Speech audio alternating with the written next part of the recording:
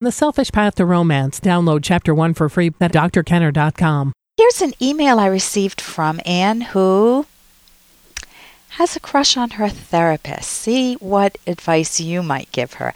Dear Dr. Kenner, I've been working with an online therapist for over 2 years. About 5 months into therapy, I developed a crush on my therapist, although I've never met him. I brought up my feelings, which was very difficult, and he responded that cognitive therapists don't deal with transference. I have been keeping my feelings to myself since, but they are often very problematic. I recently sent my therapist a small gift, and he let me know that he would probably be able to find someone to give it to, which I took rather hard. I am married, so this fantasy life drains energy from my marriage. I started therapy to get over a crush on a man that I worked with, and now I'm full circle in pain again. Should I quit therapy? Find a new therapist, or try to talk to my therapist about my obsession? My therapist is at the top of his field, but I think my therapy has become derailed. Thank you, sincerely, Anne.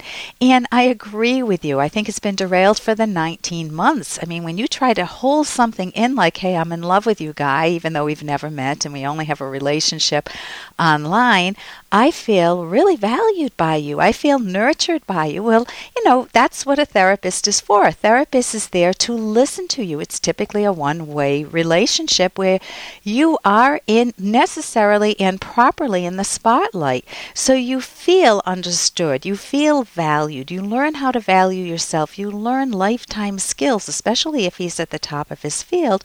You're learning very good skills.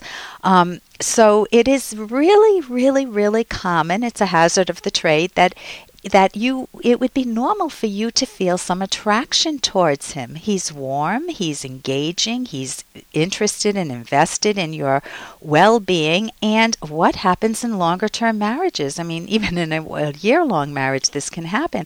Sameness sets in. You have to deal with the day-to-day business of life. Hey, I got to interrupt this because we've got to pay some bills. 30 seconds, that's it. A very quick ad, and then Ellen will be back.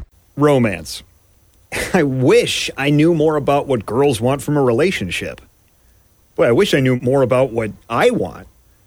Where's that ad I saw? Here it is. The Selfish Path to Romance, a serious romance guidebook. Download Chapter 1 for free at selfishromance.com and buy it at amazon.com. The Selfish Path to Romance. That is interesting.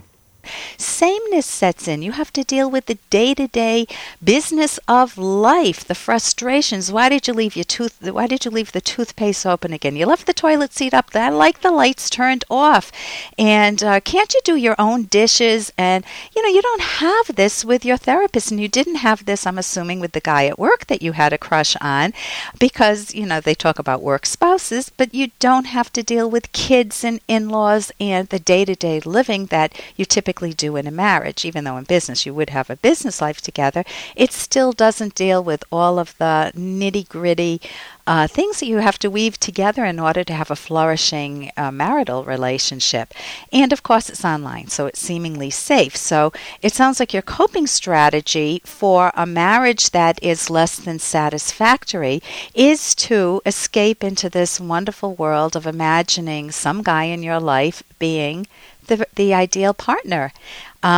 That is not serving you well. You know it. That's why you sought therapy. Your therapist absolutely needs the information, Anne, that you have a crush on him, because then he can decide if it's gone on for too long, 19 months, he may say, Anne, you definitely need to find another therapist, and I would recommend a female therapist. He might say something like that, where you may not have the male attraction there or the sexual attraction. He may recommend a different type of therapy for you, or he may be willing to work with you so that you can be realistic about the relationship with him and use some wonderful cognitive therapy techniques, maybe looking at where your marriage became derailed, looking at how to repair it, looking at core ideas about yourself and your ideas about romance, doing thought records. These are all cognitive therapy techniques, and developing and practicing a new coping strategy that's better for you. So that's between you and him to see whether you should continue with him. He may recommend couples therapy, maybe with an elderly female therapist, someone whom neither you or your husband are attracted to.